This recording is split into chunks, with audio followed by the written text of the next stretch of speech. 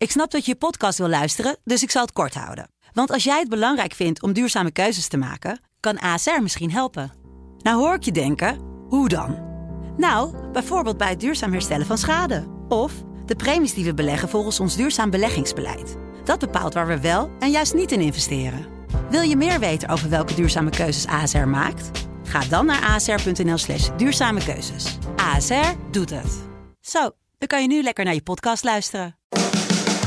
Niet I want your sex. Ja, maar... dan hadden ze ongetwijfeld meer kijkers getrokken. Ik dacht al, waar blijft het woordje seks in deze podcast? Maar we hebben ons niveau weer bereikt, beste mensen. Ik zie jou een vinkje zetten. Ja, precies. Van de NPO tot Netflix, van de bestsellers tot de grootste flops. Dit is de cultuur- en mediapodcast van De Telegraaf. Zeg Marco, heb jij eigenlijk wel eens last van vrouwen die te veel make-up dragen?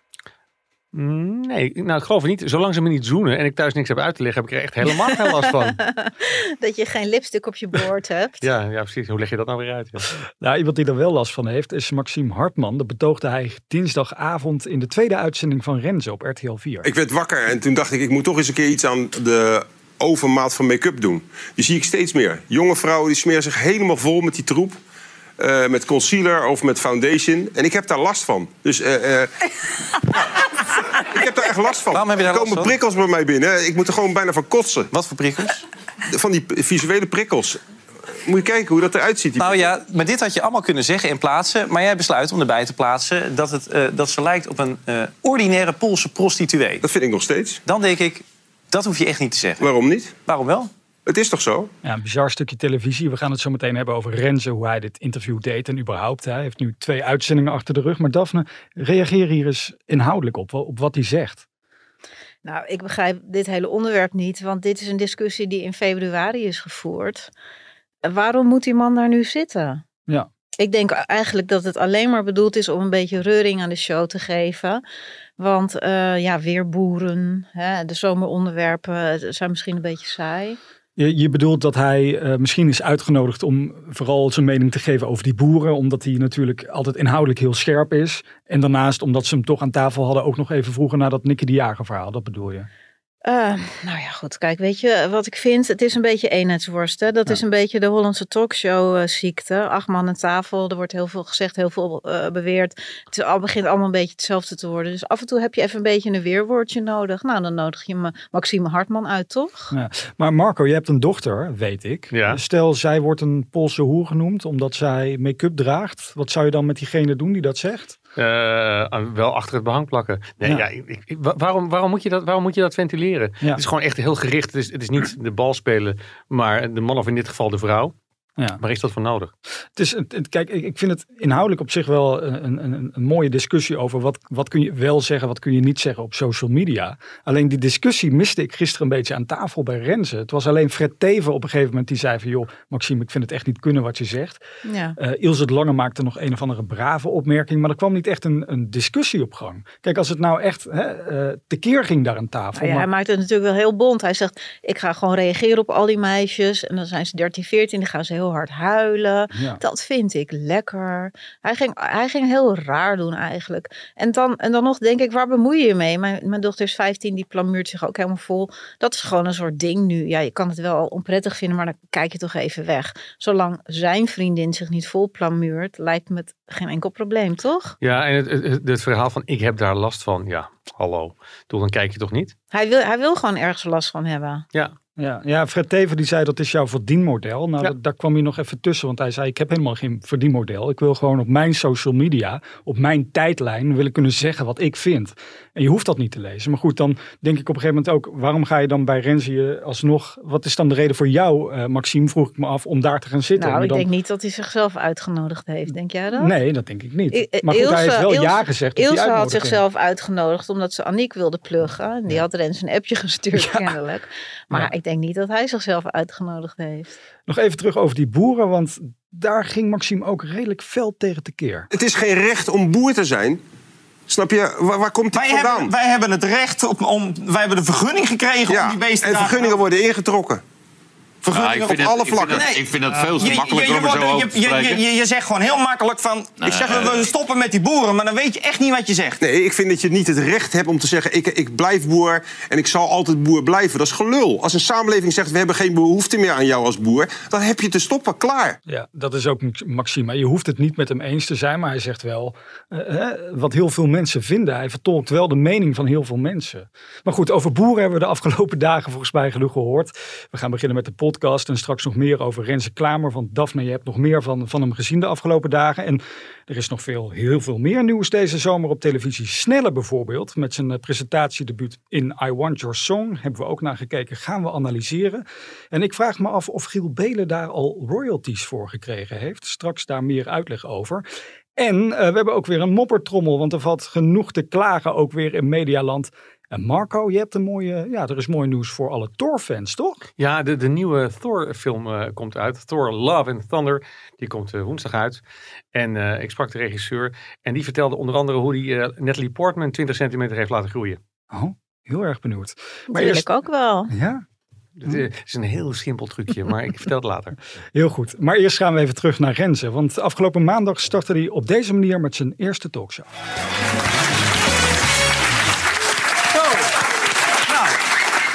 Madame, welkom. Goedenavond. Om mee te beginnen, en dit moet je niet vergeten, heb ik geleerd. Wat was er vandaag allemaal urgent? Ja, urgent als in hij moest natuurlijk stoppen bij de NPO met de vooravond, omdat het niet urgent zou zijn. Dat was dan het eerste grapje van de show. Sloeg dat grapje aan, Daphne? Nou ja, hij was zijn stand verplicht om het te maken natuurlijk. Maar urgentie, wat is urgentie? Dat weten we natuurlijk ook eigenlijk allemaal niet meer. Maar denk je dat de NPO, die kijkt natuurlijk ook al die baasjes naar deze talkshow nu, hè, Renze bij de commerciële. Denk je dat ze spijt hebben van dat ze hem hebben laten gaan daar? Als je nu naar de eerste 2 afleveringen bij RTL hebt gekeken. Nou ja, kijk, hij is natuurlijk wel sympathiek en hij weet het handig aan elkaar te praten. Ja. Maar ik heb toch een beetje een probleem met talkshows in het algemeen. Ik zei het net al eerder. Dat het is allemaal gemaakt door Pilot Studio. Hè? Zowel Eva, Bo, Humberto. Het komt allemaal uit dezelfde studio. Het wordt allemaal gemaakt door Evert van der Horst. Mm-hmm. Ik denk dat die magie een beetje uit aan het werken is. Het zijn allemaal cold stand-up en praatjes aan het begin. Grappige filmpjes, bla bla bla. Het is een soort schabloon aan het worden. Ja. Zelfde publiek, 2 rijen dik. De decor lijkt heel erg op elkaar. Ik vind het gewoon niet zo spannend. Ja, maar toen Renze zei dat hij die talkshow ging doen, dus is er een paar interviews geweest. Toen zei hij van, ik ga toch het anders proberen te doen, toch mijn eigen stempel proberen te drukken. Nou heb ik het niet gezien. De running gag is dat ik nooit televisie kijk. En ik nooit een film. Ja, jij nooit een film. Maar mijn vraag aan jullie die het wel hebben gezien is van, maar biedt hij dat ook? Biedt hij iets anders? Nou ja, ik denk dat hij zich niet wil onderscheiden zozeer in de soort onderwerpen. Want hij vindt ook, hij moet openen met de boeren. Tenminste, dat vindt hij, omdat dat actueel is. Nu al 2 dagen. Maar waar hij zich denk ik in wil onderscheiden is wat hij gisteren bijvoorbeeld deed. Toen kwam hij met een onderwerp over, er is iets vreemds aan de hand in ons zorgstelsel. Iedereen, jij en ik, we kunnen allemaal een zorgbedrijfje oprichten. En dan kunnen we oneindig veel geld declareren. Terwijl heel veel bedrijfjes maken daar misbruik van. En die zorgen ervoor dat er heel veel geld in hun eigen portemonnee verdwijnt. Nu komt het. Er zijn dus complete idioten in het land, sorry dat ik het zeg, die op een malafide wijze van ons zorgsysteem profiteren. En dan heb ik het niet over een klein kruimeltje, niet over een keertje een uurtje te veel factureren, niet over een paar eurotjes extra marge. Nee, dit gaat over mensen die op grote schaal schathemeltje rijk worden over de rug van ons allemaal. Want wij brengen er belastinggeld op, maar vooral over de rug van kwetsbare zorgpatiënten.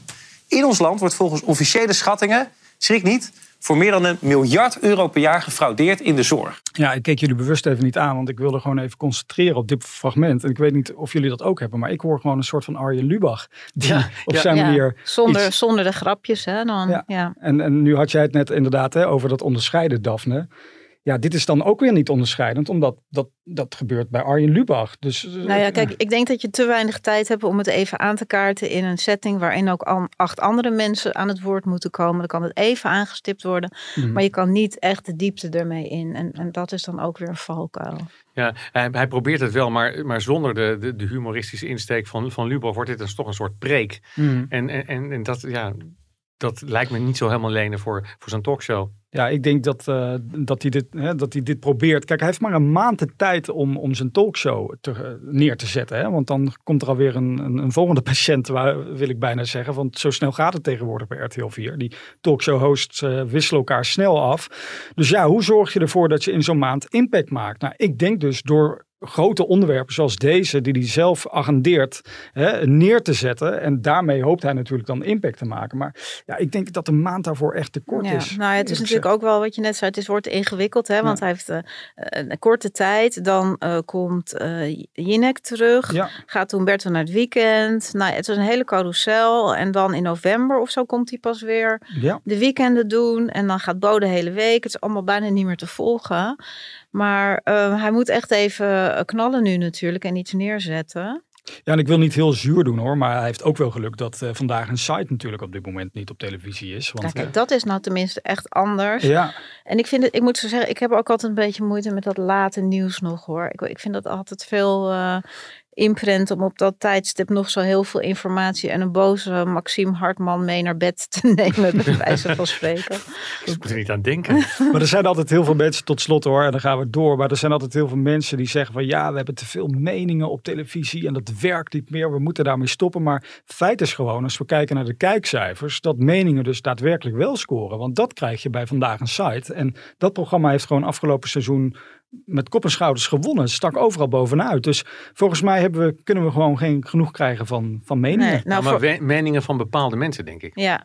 Nou, hij doet het natuurlijk niet slecht. De eerste uitzending keken er 682.000 mensen. De tweede 633.000 mensen. Maar dat is natuurlijk ook de nieuwigheid. Mensen willen het graag even zien.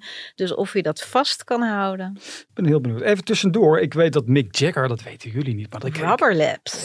Ik heb gehoord dat hij echt een vaste luisteraar is van deze podcast. Dus nu je toch luistert, Mick, nog even een klein adviesje voor jou. Ja, Frans Bauer.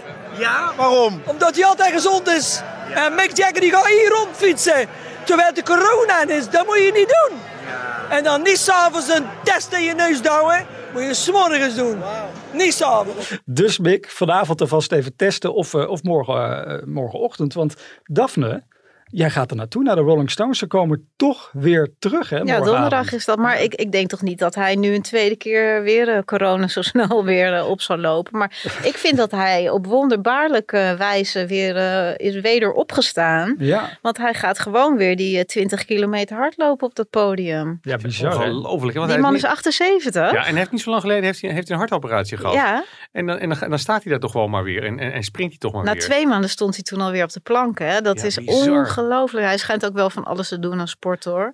En ja, ik bedoel, ik doe het hem niet na.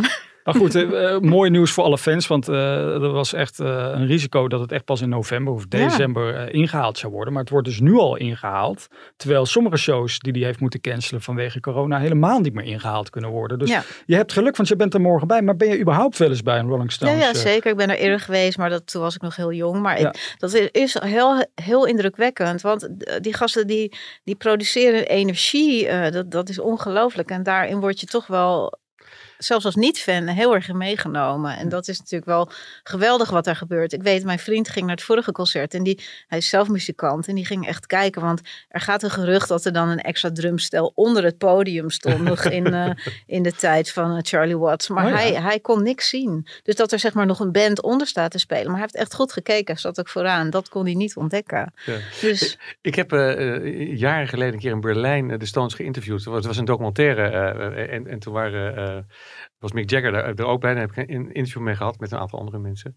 Maar wat me vooral best bijgebleven, dat hij zei, ja, weet je, het podium, dat is eigenlijk ons kantoor. Dus zo'n kantoor zou ik ook wel willen hebben. Ik wou zeggen, ik zou hier ook wel muzikanten op de redactie willen hebben. Het lijkt me enig. Nou, ik zou dat helemaal niet na kunnen doen. Die energie en zo hard te rocken nog op die leeftijd. De jongste, Ron Wood is de baby van de groep. Die is 75. Het is toch eigenlijk wel heel erg knap. En ze hebben een hogere verzekering, omdat omdat ze zo oud zijn. Hè? Oh ja? Ja, want er worden miljoenen uitbetaald als iemand ook maar valt of tript, weet je, op het podium. Dus wordt allemaal heel goed op gelet dat helemaal safe en sound is. Je zal toch die verzekeringsagent zijn die daar zit te kijken en denkt, oh Mick, doe het niet. Ja. Zou die iedere keer in de zaal zitten om te kijken hoe het helemaal... Nou ja. Maar waar kijk je het meest naar uit, Daphne? Heb je een bepaald nummer wat je helemaal van vooraf aan mee kan zingen en mee gaat rocken? Nou, het gaat dat Sympathy for the Devil, dat heel mooi is uitgelicht. Je begint tegelijk te dansen. En dat het net lijkt alsof hij die duivel is. En dat schijnt zeg maar spectaculair te zijn als show-element. Dus, Jij gaat een recensie schrijven, die zien we natuurlijk terug op telegraaf.nl. Over recensies gesproken. We gaan het hebben over een van de grote potentiële krakers van deze zomer. De 29e film van Marvel Universe. Thor, Love and Thunder. Vanaf vandaag in de bioscoop. Kids, get your popcorn now. Let me tell you the story of the space Viking, Thor Odinson. He was no ordinary man. He was a god. After saving planet Earth for the 500th time, Thor set off on a new journey. Well, he got in shape. He went from dad bod to god bod. And after all that, he reclaimed his title as the one and only Thor. Lekker hoor, deze trailer. Weet je van wie die stem was? Nee, ben jij het? Ja, nee. Nee. Je hoort, als je goed luistert, hoor je een echte Nieuw-Zeelands accent. Dat is de regisseur, Taika Waititi. Nou, die heb jij gesproken deze week. Ja, die heb ik deze week gesproken. Ja. Die man is zo gek als een deur, echt. Hij heeft vorige keer ook een Thor-film geregisseerd. In 2017, Thor Ragnarok. Mm-hmm. En wat hij toen gedaan heeft hij dat hele Marvel-universum een beetje opgeschud. En dat doet hij nu eigenlijk opnieuw. Want heel veel van die Marvel-films, die superheldenfilms, die nemen zichzelf super serieus. Is dat zo? Want de lat ligt natuurlijk ook ontzettend hoog. Ja, maar het is vaak heel bombastisch en we gaan opnieuw de wereld redden. Ja. En wat hij doet, hij pakt die bombast vast en die vergroot hij uit tot absurde proporties. Op de klanken van Guns N' Roses, de jaren 80 een beetje. Ook de hele vormgeving is een beetje heavy metal en hard rock. En dan steekt hij er de draak mee. Dus hij maakt het heel grappig. Ja. En wat bijzonder is, dat hij daarmee ook ruimte schept voor gevoelens die wat kleiner en echter en oprechter voelen. En dat doet hij bijvoorbeeld bij de grote schurk in deze Thor-film, Love and Thunder. Wordt gespeeld door Christian Bale. En ja, meestal hebben schurken, dat zijn een soort generieke types. Hè? Je weet niet waarom ze slecht zijn, maar ze zijn slecht. Ja. Maar bij Christian Bale weet je eigenlijk in de eerste 2 minuten van de film al waarom die doet wat hij doet. En waarom die een zwaard oppakt en besluit dat hij alle goden over de kling gaat jagen. Ja, en het feit dat hij alle goden over de kling wil gaan jagen, dat is toch ook slecht nieuws voor Thor. Jij spreekt dan met zo'n grote regisseur. Is hij dan nog zenuwachtig over of dit wel gaat aanslaan? Jij vertelt er nu heel enthousiast over, dus volgens mij komt het goed. Maar ja. Ik denk dat hij zelf ook wel wist dat hij een hele lekkere soort filmfeestje heeft hij in handen. Ja. Juist door het allemaal niet zo heel serieus te nemen en een soort mix te gebruiken van heel absurd humoristisch tot over de top actie, tot een beetje gevoelig. Met een paar hele lekkere cameo's, dat helpt ook. Als je plotseling mensen ziet en denkt, hé, wat doet die nou in die film? Mm-hmm. Dus ik denk dat hij tamelijk... Noem eens een voorbeeld daarvan. Want, je hebt bijvoorbeeld Russell Crowe, een grote Australische acteur. Die duikt plotseling op als de oppergod, Zeus. Ja. En ze vragen hem om hulp, maar dan zegt hij van, ja nee joh, dat kan ik helemaal niet doen. Ik ben veel te druk met mijn orgie houden. Matt Damon duikt ook op. Dat is wel weer een bijzonder verhaal. Ja. Ze hebben gefilmd in Australië tijdens het staartje van de coronapandemie. En ja, toen hadden ze af en toe mensen nodig. Dus Taika Waititi heeft gewoon wat mensen die kenden gebeld. Maar Matt Damon zat op dat moment met zijn hele gezin in Australië.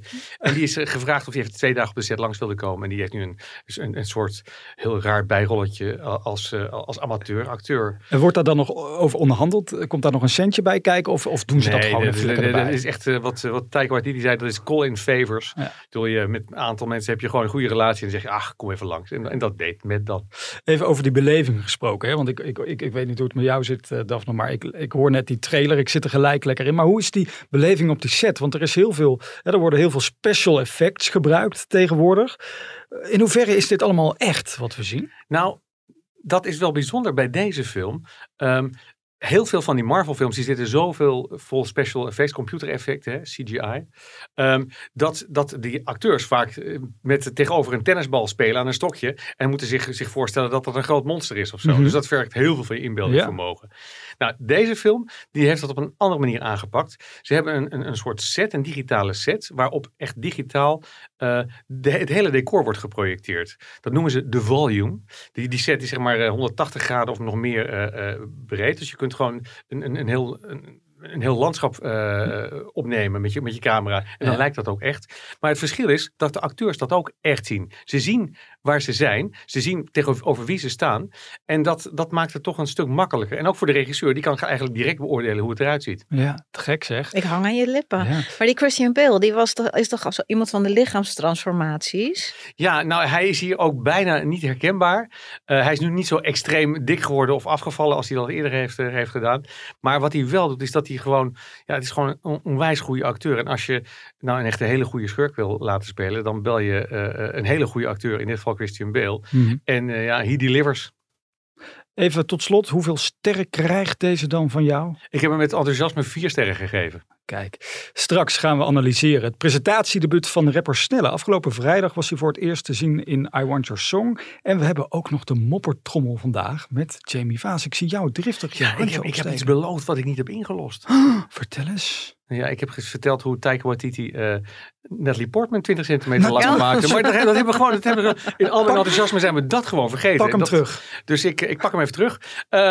Natalie Portman, ja, die is natuurlijk, dat is gewoon een heel klein, heel petiterig meisje. Ze is 1 meter, ik mag niet zeggen meisje, ze is een vrouw van 41. Maar ze is 1 meter 61 of iets in die geest. En ze heeft ooit een keer een Oscar gewonnen voor Black Swan als balletdanseres. En daarvoor moest ze nog kleiner en nog magerder en petieteriger zijn. Maar ja, nu moest ze komt in de film zeg maar Thor helpen. En dankzij zijn oude hamer, zijn oude strijdhamer, verandert zij in Mighty Thor. Dus een soort vrouwelijke Thor. En moest daar enorm voor groeien. Zowel in de breedte als in de lengte. Nou, in de breedte, dat heeft ze zelf gedaan. Ze is 10 maanden lang aan de gewichten gaan hangen. En heeft echt indrukwekkende biceps gecreëerd voor zichzelf. En echt ook een indrukwekkende schouderpartij. Maar ja, 20 centimeter langer maken, dat doe je niet zomaar. Dus wat ze gedaan hebben, ze hebben gewoon bij iedere scène waarin zij zit als Mighty Thor, hebben ze gekeken, oké, nu gaan we zo meteen opnemen. Waar gaat Natalie allemaal lopen? En die route uitgezet. En op die route hebben ze gewoon een verhoogd looppad gemaakt van 20 centimeter hoger. En de camera ziet dat niet. Dus daardoor lijkt Natalie Portman gewoon overal 20 centimeter langer als een Mighty Thor is. Over special effects gesproken. Ja, het is low-tech, maar wel heel effectief. Ik had deze toevoeging niet willen missen. Je mag mij de volgende keer in de moppertrommel stoppen hoor, omdat ik te snel ga. Dat lijkt me veel beter. Als je er maar niet al te hard moppert. Ja. Zometeen in de echte moppertrommel deze week dus Jamie Vaas. Maar eerst even over SBS 6 gaan we praten. Rob Kemps die gaat namelijk Linda de Mol vervangen, Daphne, als presentator in Ik hou van Holland. Wat vind je van die keuze? Nou, helemaal prima. Ik denk dat hij is echt zo'n gezellige jongen die ook een beetje dat sfeertje neer kan zetten. Dus. Ja, maar kan hij niet echt veel meer dan spelletjes presenteren? Nou, tot nu toe is hij in die spelletjeshoek gebleven. Hè, met de wheel. En misschien hebben ze geen ander format voor hem. Ik weet maar dat is toch zonde, want we weten toch wat voor multitalent hij is. Hij is natuurlijk ooit echt bekend geworden op televisie in De Slimste Mens. Het is een ontzettend slimme knul. Ja, maar snollebolletjes, ja, dat is... Naar links, naar rechts, ja. Nee, maar dat programma win je niet zo. Maar nou, chansons doet hij natuurlijk onwijs goed met Matthijs. Dat vind ik echt... Maar ik denk dat hij die afwisseling ik kan natuurlijk niet voor hem praten, maar ik denk dat hij die afwisseling leuk vindt. En dit is natuurlijk wel een prestigeprogramma. Ja, als je dit goed kan, dan kan het weer een springplankje zijn naar wat anders. Ja, want hij zegt in het persbericht van het is alsof ik Messi ga vervangen. Want Linda de Mol die is dus nog even niet helemaal terug op het oude honk. Hè. Die wil rustig aan weer terugkeren. We weten allemaal wat ze heeft meegemaakt in de afgelopen periode. Vind je het logisch, Daphne, dat ze dit programma nog even laat liggen? Heel erg. Want dit is gezelligheid. Dit is sfeer maken. Kijk, zij staat nu ergens anders. Dus ik denk, als ze terug gaat komen, is het met iets serieus. Met een goede film. Of een ander programma met inhoud. Gaat ze zomerweek doen? Dat weten we allemaal niet. Dat denk ik niet hoor. De wintermaand is het tegenwoordig. Maar ik denk niet dat Linda, voordat ze zelf een interview heeft gegeven over wat er allemaal gaande is in haar leven, ze kan niet zomaar de wintermaand weer gaan doen. Nee, maar zou ze niet gewoon de spits kunnen afbijten door zichzelf te laten interviewen voor de wintermaand? Is dat niet Ja, een idee? door Yilda van der Bijl. Dat zie ik ook nog wel voor me. Ja. Of door Eva Jinek. Dat zou ik ook wel mooi vinden hoor, trouwens. Ja, dat je daarmee begint met een persoonlijk verhaal. Ja. En daarna kun je weer een beetje de lolletjes oppakken. Ja, precies. Maar je kunt niet in de persoonlijke verhalen van andere mensen duiken, terwijl dit nog als een soort beer op de weg zit. Nee. Nog heel even terug naar Rob Kemps, hè, want hij is natuurlijk nu de presentator, terwijl hij normaal gesproken ook wel een beetje de grappenmaker is. Maar we hebben natuurlijk in die teams, hè, we hebben 2 captains, Jeroen van Koningsbrugge al 16 seizoenen lang en Leo Alkemade. Ja. Kijk, die moeten natuurlijk kunnen shinen. Dus ik ben vooral benieuwd van, kan Rob daar dat hij wat gedienstiger rol, dat gaan we zien. Want hij mag natuurlijk, net zoals op een bruiloft, mag je er niet mooier uitzien dan de bruid, toch? Dan moet je wel een beetje een stapje Daar heb ik altijd heel veel moeite mee, kan ik je vertellen. Goed, in I Want Your Song draait het allemaal om dat ene beste liedje. 5 singer-songwriters pitchen in de uitzending hun eigen geschreven nummer aan de artiest die dan centraal staat om het beste liedje te kiezen. En vrijdag koos Miss Montreal voor deze parel. Noem het dag, noem het uur, noem het stad, ik zal er voor je zijn. Elke dag, elk uur, elke stap, ik zal er voor je zijn. Als ik ooit nog oud mag worden, wil ik jou daar aan mijn zij. Dus noem een dag, noem een uur, noem een stad. Ja, ik heb vrijdag gekeken en dit lied staat bij mij nu iedere dag niet 1 keer, niet 2 keer, maar 3 keer aan. Mijn vriend vindt dat echt verschrikkelijk. Die vind het ook super catchy nu ik het ook weer hoor. Ik was ook blij dat ze dit liedje had gekozen. Ja, mijn vriend Jasper, ik weet dat hij luistert, die vindt het 1001 dozijn. Die vindt het echt helemaal, Jasper. Ja, die vindt het echt helemaal... Ik hoor het nu echt voor de eerste keer. Er loopt een soort rilling over mijn rug. Ik kan er niet tegen. Maar het is heel catchy. Ik vond het wel leuk dat ze daar zo eigenzinnig in was. Dat ze echt haar eigen keuzes maakte. Ja. En dat ze er ook meteen mee aan de slag ging met die liedjes. Hè, dat ze het ging zingen. Dus gelijk zei nee, ik zou het zo en zo doen. En ik vond dat Snelle daar wel een iets grotere rol in het programma had mogen krijgen. Ja, want wij zijn nu het liedje aan het jureren, wou ik zeggen. Maar wij zijn natuurlijk helemaal, wij kunnen zelf niet zingen. Dus laten we het daar vooral niet over hebben. Maar inderdaad, Snelle maakte zijn presentatiedebuut. Zijn eerste programma, het past natuurlijk wel bij hem. Ja, heel goed. Maar hij was zo op de achtergrond. Want op een gegeven moment begon hij zich ergens mee te bemoeien. En even met haar zo tik-tak-tak van ja, zo zou het ook kunnen. En toen werd het programma interessant, vond ik. Ja. Dus ik had iets meer input van hem ook wel verwacht. Misschien gaat het komen, hè? Want ik weet niet, dit was de eerste aflevering. Ja, we krijgen nog Mart Hoogkamer, nog Dino Marten, nog Gerard Joling, nog Eugene. Dus er komen nog wel wat dingen aan. Maar goed, jij vond het ook een beetje lijken op Beste Singer-Songwriter. Ja, heel erg. Van Giel Belen. Dat programma was een aantal jaren geleden te zien bij de NPO, op NPO 3. Een populair programma, want er zijn echt grote sterren uitgekomen. Ja. Nielson, onder andere Douwe Bob. Nou ja, niet meer weg te denken natuurlijk uit de Nederlandse muziekindustrie. Ja. Maar dit programma lijkt voor mij echt helemaal daarop. Het is, ik hoop dat Giel Belen mee heeft kunnen onderhandelen over dit voorbeeld. Want het is gewoon, er worden liedjes gezongen die net geschreven zijn. Maar het wordt echt gepitcht aan de artiest. Ja. En die mag een keuze maken. Het is toch net weer even een andere variatie erop. Wat vind je überhaupt van het format? Kan het werken? Ja, ik vond het wel leuk om te zien. Ik vond het wel interessant. Een beetje kijkje achter de schermen ook. Ja, wat leuk is dat Snelle het presenteert. En zeker als hij zich gewoon inhoudelijk daar een beetje tegenaan bemoeit. Want dat geeft dan echt een meerwaarde aan zo'n presentator. Zeker. Hij weet waar hij over praat. Ja. En dat maakt het wel interessanter. Rob Kemps had dit ook kunnen doen overigens. Ja, maar die schrijft zijn eigen liedjes niet. En Snelle doet dat wel. En het is natuurlijk vanuit SBS6 ook heel slim om daar een jonge gast op te zetten. Ja. Snelle, super populair. Ik bedoel, schrijft echt de grootste hits. Blijven slapen bijvoorbeeld, met Maan. Dus ja, ik vind het wel mooi dat hij deze kans krijgt. En ik heb hem mogen interviewen. Hij wil het hier niet bij laten wat betreft televisie. Hij heeft echt wel ambities om meer te doen. Hij houdt ook wel van sport. Dus misschien zien we Snelle straks terug in Studio Sport. Zou dat wat zijn? Hij moet zich dan Hoe snel is Snelle, is de vraag. Dat is de grote vraag. Hij moet zich nog iets meer bewijzen. Ja, ik ben ontzettend benieuwd naar hoe dit programma verder gaat. Want de kijkcijfers die zijn redelijk 453.000. Plek 17 in de kijkcijfer, top 25.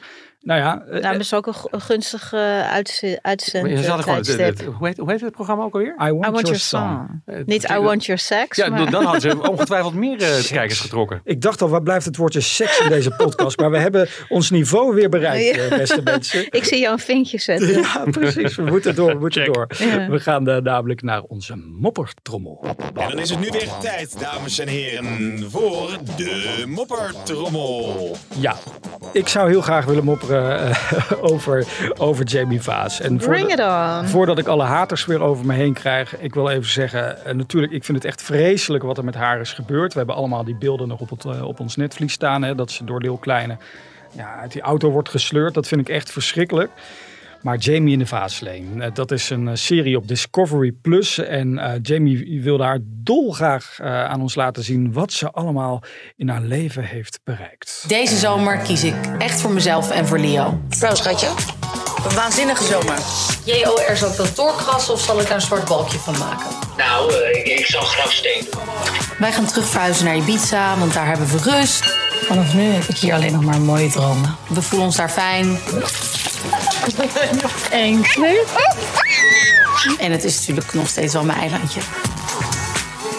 Ja, ik wil hier zoveel over zeggen. Maar ik heb dus heel veel interviews met haar gelezen voorafgaand aan de eerste aflevering van deze serie die 2 weken geleden te zien was bij Discovery. En daarin zegt ze van ik word heel vaak als oppervlakkig gezien.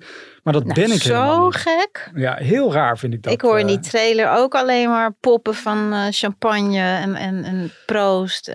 Maar dat is het ook. En ik heb daar dus 2 weken geleden een video bij ons over opgenomen. Die heeft op onze site gestaan. En daarna las ik mijn kritiek weer overal terug natuurlijk. Dat wordt uitvergroot. Nou ja, ik was er gewoon oprecht kritisch over. Omdat, wat ik zeg, ik vind het verschrikkelijk wat er haar is overkomen. Maar ja, als jij niet oppervlakkig gevonden wil worden, dan moet je niet alleen maar laten zien dat je naar restaurants gaat, naar botoxklinieken gaat en op Bali lekker in het zonnetje geniet. Ja, ik bedoel, ze neemt het ervan. Misschien kan ze ook niet zo heel veel meer. Terwijl ze wel een verhaal heeft natuurlijk. Want er is haar iets overkomen wat heel veel vrouwen overkomt in Nederland. Ik bedoel, zij is dan toevallig bekend, dus we zien dat in de media. Maar er zijn heel veel mensen die te maken hebben, ook mannen trouwens, met huiselijk geweld. Dan denk ik, gebruik zo'n serie om dat Olcay heeft dat wel gedaan. Hè? Precies, die heeft een prachtige serie gemaakt bij RTL 5.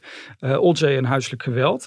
Leer daarvan, zou ik zeggen. En neem ons mee naar gesprekken met een psycholoog die je hebt. Maar wat we nu alleen maar zien, en sorry, ik merk het wordt weggedronken. Ik merk alweer dat het bij hoog zit, mensen. Maar, ik begrijp dat het enige wat diep gaat hier is de botoxspuit. Jij zegt het, maar ik wil nog 1 inhoudelijk puntje maken als dat mag. Dan komen we zo meteen weer bij de seks. Maar kijk, nu zien we haar steeds met haar advocaat bijvoorbeeld in gesprek. En dan wordt het heel erg van, dit is ons verhaal tegen het verhaal van Leeuw Kleine. Maar dat is niet per se wat ik wil zien. Ik wil ook vooral zien van, wat doet dit allemaal met haar? En hoe ben je de afgelopen tijd doorgekomen? Maar mag ik er ook een klein beetje mopperen hierover? Ja, het is de moppertrommel natuurlijk. Ja, want zij is dan nu zo heel moedig. En al die vriendinnen hangen aan haar lippen. En ze heeft het allemaal, ze is een survivor, weet je wel. Zo zet ze dat nu allemaal neer. Maar ja, ik vind het eigenlijk dan toch een beetje raar dat haar zoontje dan, en natuurlijk met een grote disclaimer, want ik weet natuurlijk niet precies hoe het zit, maar ik vind het wel een beetje raar dat zij gewoon zegt dat Leo zijn vader helemaal niet meer ziet. Dat moet voor hem toch ook heel veel pijn doen. En het is ook niet goed voor het kind. En de vader heeft ook gewoon recht om die band op te bouwen. En hij heeft toch aan zichzelf gewerkt in Thailand. Ja, 3 weken, Daphne. Ik bedoel, daar heeft hij 3 weken gezeten. Hè. We weten allemaal niet wat hij daar gedaan heeft. Maar je kan niet in 3 weken herstellen van... Nee, maar ja, weet je, hij heeft toch gewoon recht om zijn kind te zien. Desnoods onder toezicht. Maar ik vind het is heel vaak zo dat na een scheiding het kind komt bij de moeder wonen. Vader wordt uit beeld gedrukt.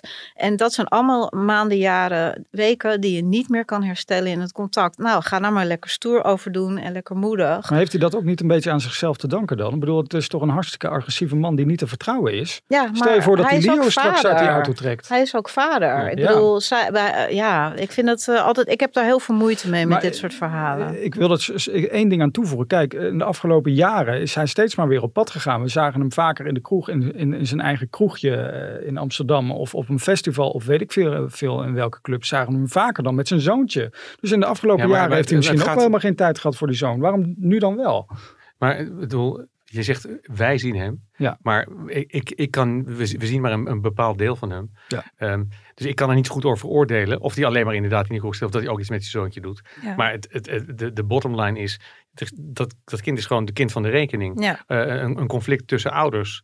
En die er in principe helemaal niets aan kan doen. En er alleen maar de dupe van is. En dat ouders dan in welke situatie dan ook over hun eigen schaduw moeten heen springen. En in ieder geval moeten zorgen dat die kinderen de kans krijgen om een band op te bouwen met alle twee. Dat lijkt me evident. Nou ja, één ding nog daaraan toevoegend. Kijk, Amen. Jamie is dan nu de afgelopen tijd druk bezig geweest. Eigenlijk al sinds dat incident gebeurd is met die auto en dat ze daaruit getrokken werd. Is ze bezig geweest met opnames van deze serie. Dan denk ik, nou ja, als je echt die moeder wil zijn en echt dit wil oplossen met Leeuw Kleine zelf. Ga dan niet die serie filmen, maar ga het eerst lekker thuis oplossen. En val ons dan weer lastig met al die botoxklinieken en restaurants waar je naartoe gaat. Amen. Oh, dankjewel. Ja, ik dacht, wanneer komt aan. Goed, we zijn er bijna doorheen. Jeetje, wat een hete strijd zo aan het einde. Waar kijken we nog naar uit de komende week? Ik heb nog wel iets met seks. Oh, altijd heerlijk. Goed, altijd goed. Ja. Mag ik eerst? Vertel. Ja hoor. Netjes je vingertje opsteken. Ik heb een hele leuke reeks gezien. Die komt vrijdag op de VPRO. Het heet Let's Talk About Sex. Oh. En zij is een Belgische fotograaf. Zij heet Lieve Blancard. En zij, ik spreek het ongetwijfeld verkeerd uit. Maar zij is naar allerlei continenten gereisd om te onderzoeken hoe hebben mensen seks. En in het geval van Japan hebben mensen dus in het geheel geen seks. En dat heet ook het celibaatsyndroom. Die hebben huidhonger. En op de een of andere manier lukt het niet. Mm-hmm. En zoals wij knuffelen en een hand geven, dat is er allemaal niet. Dus zij betalen daar om te spoenen. Om lepeltje te liggen in een café. Gewoon €150. Mag je een kwartier lepeltje liggen met een dame. Interessant. En dat geeft dan de voldoening van seks. Nou ja, gewoon dat iemand even, dat je contact voelt. Een aanraking. Of ze pakt even je hand en doet zo even masseren. Ze staan hier nu hand in hand. Hè? Echt. Oh. Kijk, ik zie, hij heeft ook huidhonger. Voor een week ben ik klaar hoor. Ja hoor.